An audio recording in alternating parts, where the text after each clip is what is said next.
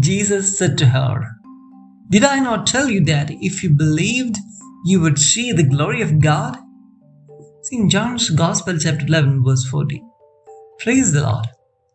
See in John's Gospel, chapter 11, verses 38 to 45, tells us about the event that Jesus raises Lazarus to life. Through this single incident, the evangelist wishes to convey many things. Thus, Jesus invites us to have faith in Him. To witness God's glory, faith is necessary. Jesus performed all miracles to save us from our sins and to raise us to life eternal. The purpose of Jesus performing miracles was to glorify God. What is not possible with the human powers is possible with God.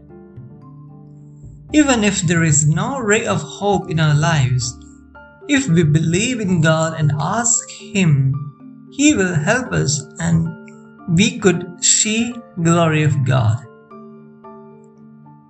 Jesus never performed anything to seek human praises for Himself. If we are ready to take away the stones that blocks God's activity in our lives, He will do miracles.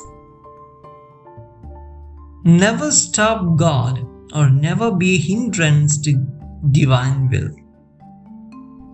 Have true gestures of faith in our lives.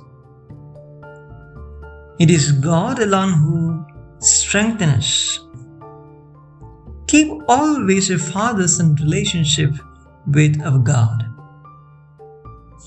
Always and everywhere, thank God for everything. Believe Jesus is the Son of God and was sent by the Father Himself.